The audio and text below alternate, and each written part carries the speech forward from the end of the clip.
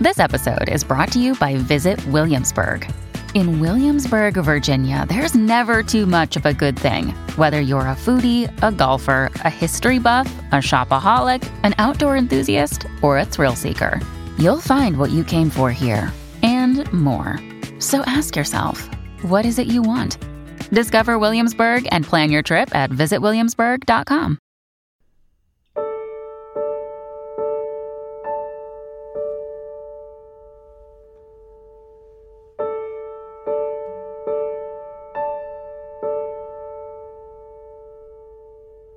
And we welcome you to this edition of Tuesday People, the podcast. I'm your host, Mitch Albom. Lisa Goich, producer of the program, and my friend is alongside. Hi, Lisa.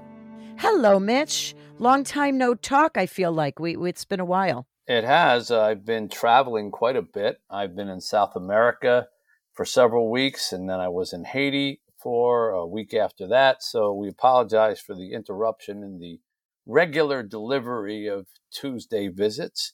I will tell you, people notice when our show is not on. We get a lot of comments. I apologize for that. Sometimes with technology the way it is, you cannot do a podcast from a South American Airbnb. That is true. Just not true. Set up to do it that way. That's true. I did experience something that I wanted to share with you today. Here we find ourselves coming off of July 4th weekend, today actually being July 4th. And I remember July 4ths from my youth as being a lot different than they are now. And the biggest difference for me is the neighborhood.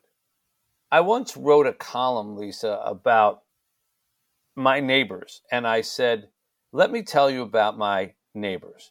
And I began to describe the guy next door, his family, his kids, guy and the family next door to them, 2 doors down from them, 3 doors down from them, how this one had this job, how that one had that job, how their kids' names were this, that, and the other, how this one went to the Army, how this one had a grandmother who passed away, how this one was really good at kickball and this one was really good at baseball. I went through every single person up and down my block, at least, a dozen families.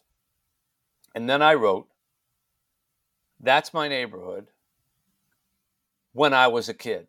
Yeah. Now let me tell you about the neighborhood where I live now. I can't tell you my neighbors' names. I can't tell you what they do, how many kids they have. I can vaguely tell you what car they drive because I see it pull out of the driveway every now and then. But other than that, we're not involved. And it's very sad. And I know that this is not true for everybody, but I also know that it is more and more true for people than it used to be.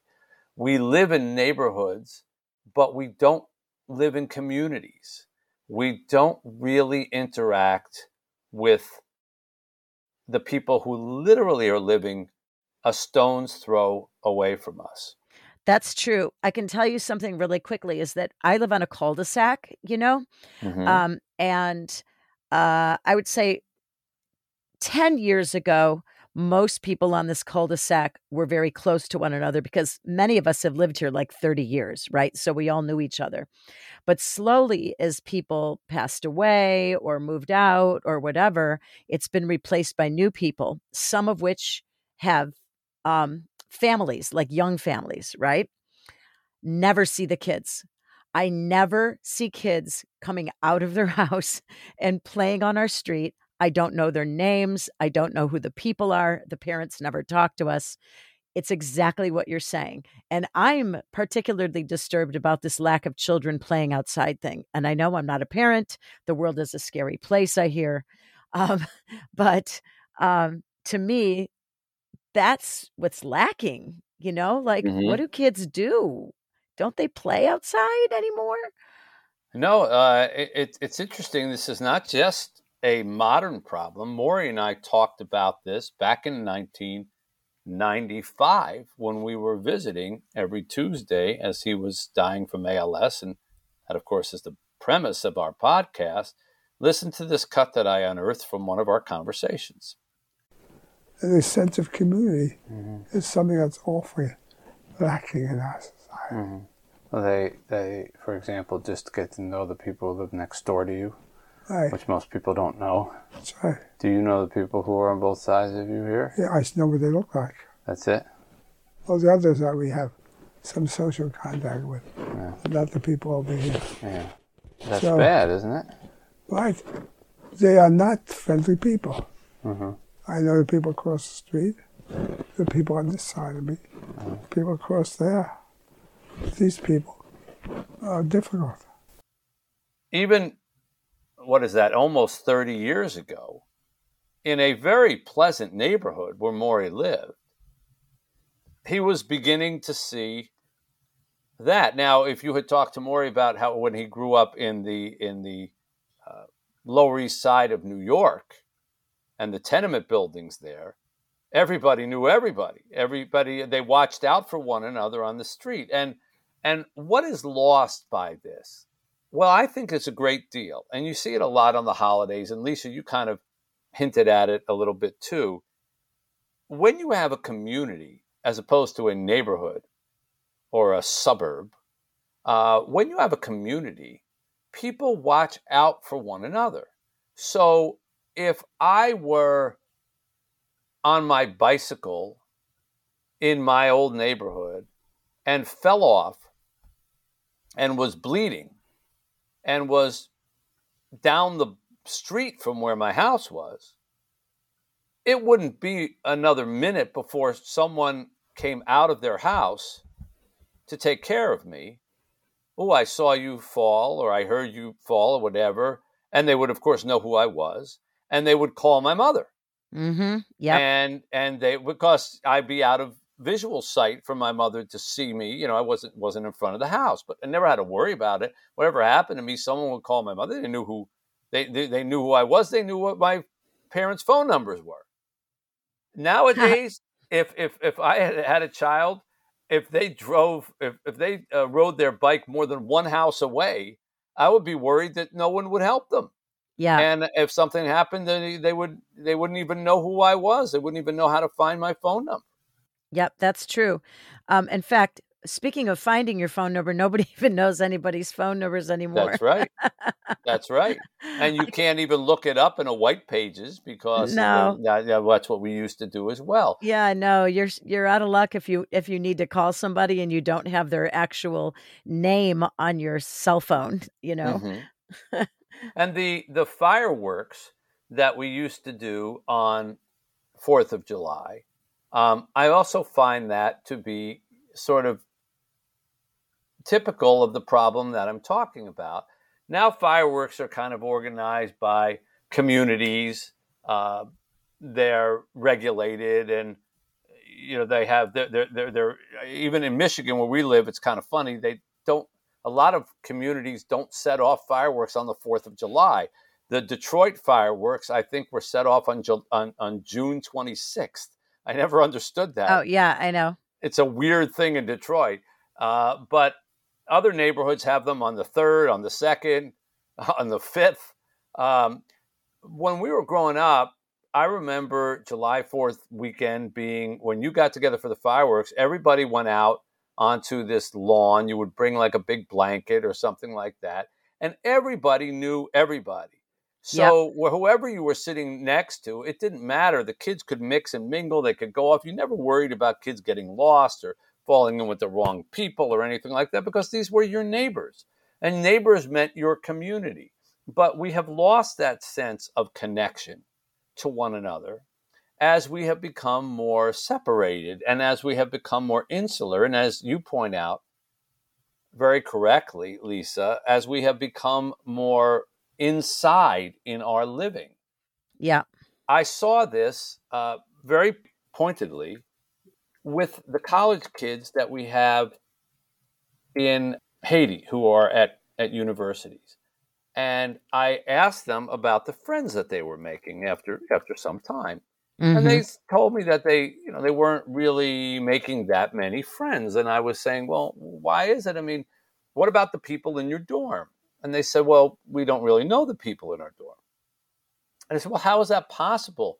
you walk down the hallway, don't you look into their rooms, say hello to one another as you pass? And they said, Mr. Mitch, everybody's door is closed. Ah, yes. Everybody's door is closed. I said, why would doors be closed? If I remember one outstanding thing from my college dorm experience is that your dorm room was always open, because that's how we were guys. That's how we hoped to meet girls. If they were walking past, we saw somebody that caught our eye, we might pop out the door. Hi, are you lost? You looking for someone? Because we were in those days, people walked through dormitories trying to get to other dormitories, trying to get to other floors, and it wasn't girls, just if it was the other guys, or you wanted to know what was going on, or if you wanted to know who was around, or if someone was playing music and you liked that music, oh, who is that? Or what kind of speakers are those? Or any kind of conversations that would pop up. And now the doors are closed. And what are people doing behind the doors? They're on their computers. Yeah. They're on their phones. They're on their devices. They might even be talking to the person in the room next door to them, but they're doing it through a device. Yeah. I mean, you're right. That's so right. If is one thing I can remember about college, it's the open door policy. And not only that, but often we spent our time sitting out in the hallway talking to people. Like we would just sit on the floor in the hallway and eat a sandwich and talk to all the people. And you'd have 6 or 8 people just lining the hall, sitting on the floor.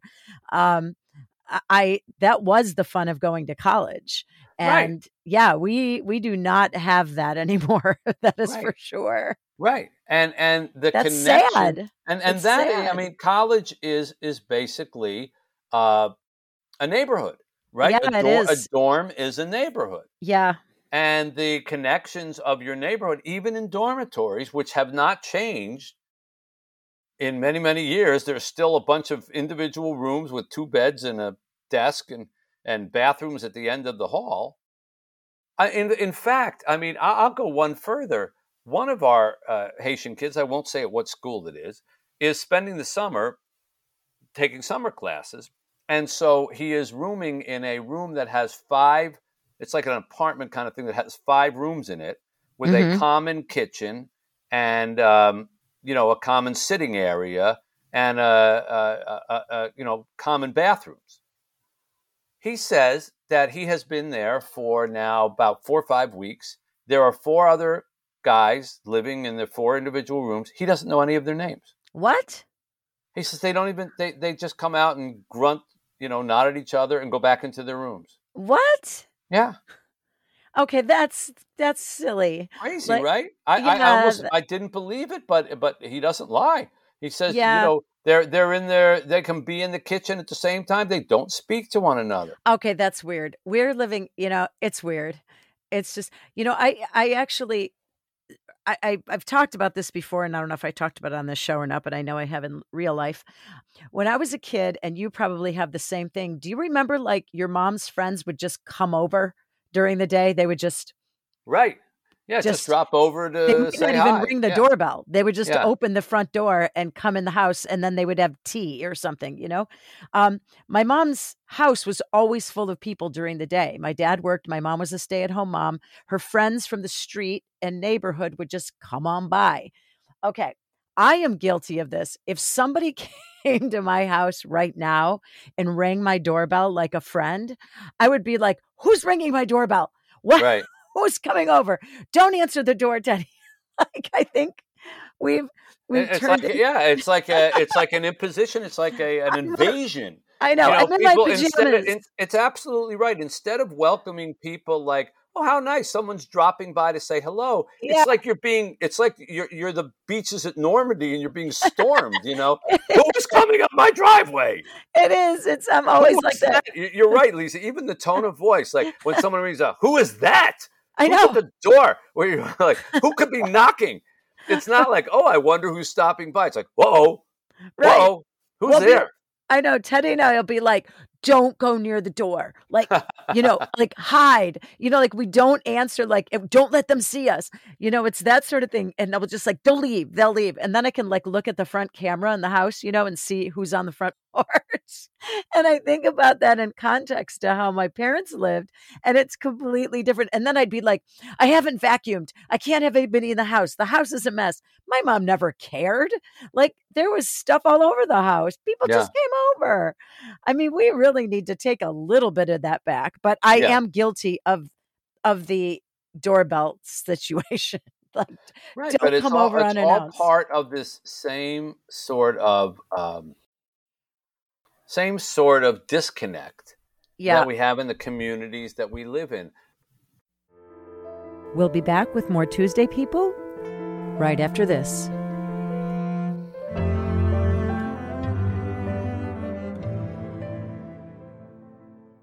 Another day is here, and you're ready for it. What to wear? Check. Breakfast, lunch, and dinner? Check.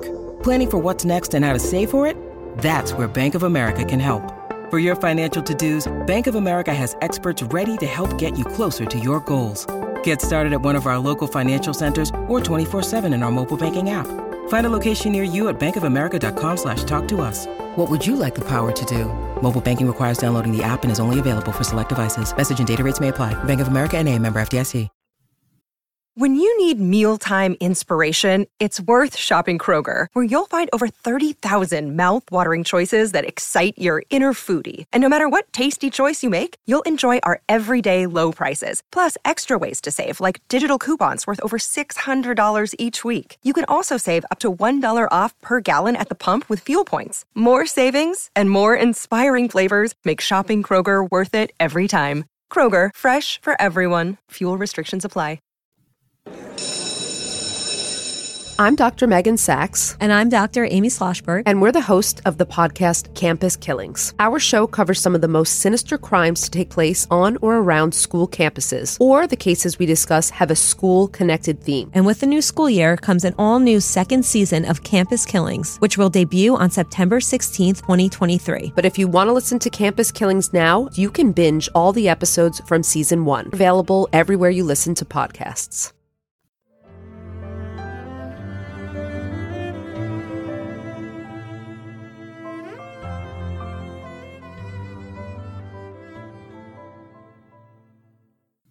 Now, it's not that we don't feel like we have communities. We have these virtual communities. We have our Facebook friends. We have our interconnected digital book club.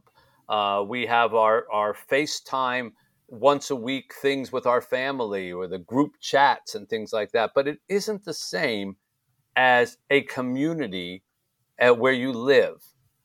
In Jewish tradition, I hope I'm getting this right. Someone will certainly call in if I'm not. There is a word, I forget the word, but it's kind of the Hebrew word or Yiddish word for community. And in the very Orthodox neighborhoods, they actually run a string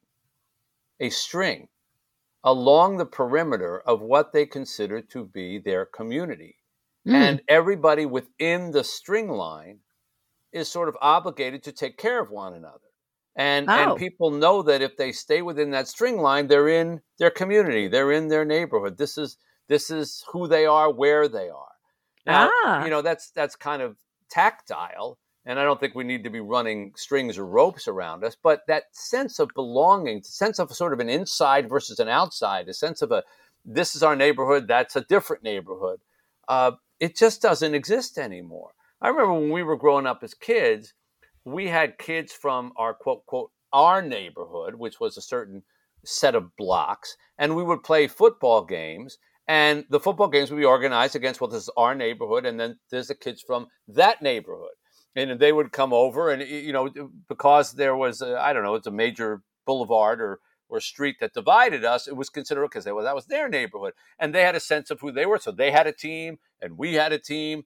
And it was just where we lived that gave us a sense of who we were and our team. We were defined by where we lived and our community. And we even gave ourselves a little name of our, whatever we called ourselves. I don't remember anymore, from our community, from our neighborhood. And I challenge you to say to yourself, how many people do you know who live like that now? Yeah. Very few. Yeah. Yeah, but I do like the string theory. I might I might incorporate that on our cul-de-sac. You want to run a string I'm around going to your run a cul-de-sac? string all around the whole cul-de-sac. And then the other one is, who are these other people who are parked on our street right now that don't live here? That's like our new thing, because we have these apartments that are like a couple blocks away, and they don't provide enough parking for their people. So they come and park on our cul-de-sac now. And everybody who lives here is like, who are these people? My neighbor will like put his garbage cans in front of his house so that no other people park there. Right. Wow. So it's sort of the string. It's the invisible string. We just have this unspoken rule of, I would be perfectly happy just hanging out with the people who live on my cul-de-sac. Well, at least you have the cul-de-sac. Yes. But the most communities don't have that anymore. Most of us are just sort of a house somewhere or an apartment somewhere. Even apartment living is very. I remember growing up. I lived in apartments when I was very right out of school. My uncles and aunts in New York all lived in apartments, and they knew everybody on their floor. Yeah. They know these people live here and these people live here. These people, do we do that anymore? Do we know who lives in what apartment on what floor? And so it's not that hard to break this. I know that, you might fear getting shot by doing this, but maybe today on the 4th of July or this weekend or whatever, just take a walk over to your neighbor's house. And ring the doorbell in the middle Ring of the the day. doorbell, and hopefully they don't open it and say, "What do you want? Who are you?" But if you just say, "Listen, we're the neighbors," I have to say, and I'm guilty of this myself. We have these lovely neighbors to the left of us, and they are moving. Just recently completed a move, but in the last couple of months, we found out that they were moving, and we went over when they had like an open house on their house to just kind of go over and sort of see them and say whatever. We just kind of knew them, saw them. They had kids. Well, over the course of the last couple months, we've gotten to know them way better than we did over the course of the last 11 years that they were here. Oh, and it was a shame because they're leaving. And they're really nice people. But we only got to know them because they're leaving. And we went over to sort of say, "Oh, you're leaving." And both my wife and I, say to one another, what a shame. They've been here all this time. And it was only because that they were leaving that we kind of came over to say something. We found out what lovely people they were. We could have been friends with them all the time. Yeah. And I think about like who comes to visit us here. And it's almost always people who live far away in other neighborhoods, are my in-laws or my brother-in-laws or sister-in-laws or my wife's sisters, brothers, our nieces and nephews. But they all have to drive over. Yeah. The number of people who come and visit us who live within just walking distance of our house is zero. Yeah. Zero. Zero. Now, you would think, having lived in this place for 30 years, that there would be some people that we would know just kind of walk over and do that thing, like you said, Lisa, drop by, knock on the door. "Hey, I saw you out in your backyard. How's it going?" Nothing. There's nothing like that. And I don't think that we're alone. And I certainly am not lecturing anybody about this because I'm guilty of it myself. But I do think that, as Maury pointed out, we are connected to one another in more ways than we realize. And one of the things that he said in his dying of ALS was, one of the big revelations for him was that we're more alike than different. And we're more connected than we realize. And of course, he said it in a very profound way through death. We're all going to die. And once he was dying, he realized how much he had in common with other people. But we shouldn't have to wait until we die to realize the things that we have in common, particularly the area that we live in. Just sharing the neighborhood is something we have in common.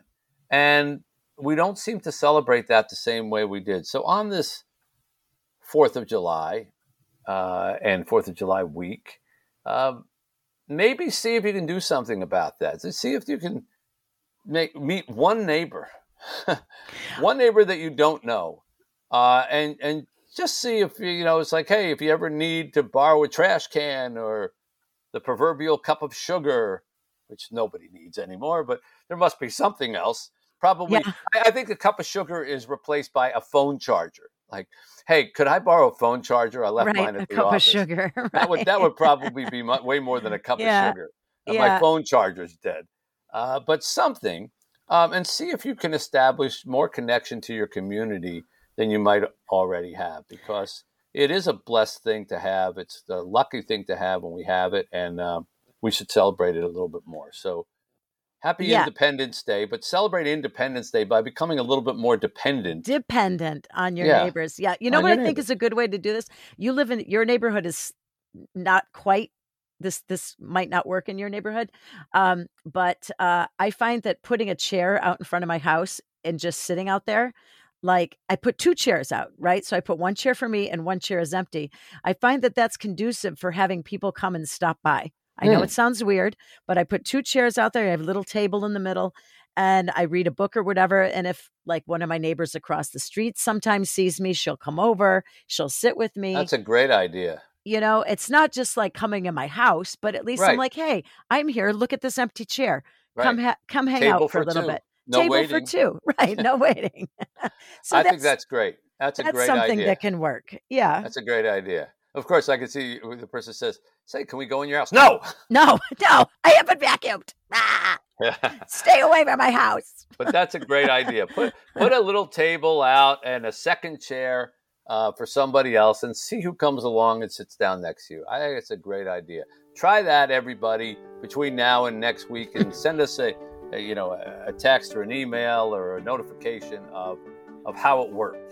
If you spent all day and nobody came by, you're like Lucy with the lemonade stand, or the Linus with the advice stand, or wherever. What was it? Somebody had like 5 cents advice. Maybe it was Lucy. Yeah, it was Lucy. Yes. Yeah. If nobody comes by, then let us know that. But I think it'd be a great way to establish a connection to your neighborhood. So, happy Independence/Dependence Day, everybody. We will talk to you again soon. Until we do, with Lisa Goich, who produces our program, and WeTuesdayPeople.com on the web is where you can find out more about it. I'm Mitch Albom saying, see you next Tuesday. Thank you for listening to Tuesday People. To be part of our conversation, join the Tuesday People community at WeTuesdayPeople.com. Subscribe to our podcast so you don't miss an episode, and share it with your friends. We look forward to having you with us every Tuesday because, after all, we're Tuesday People.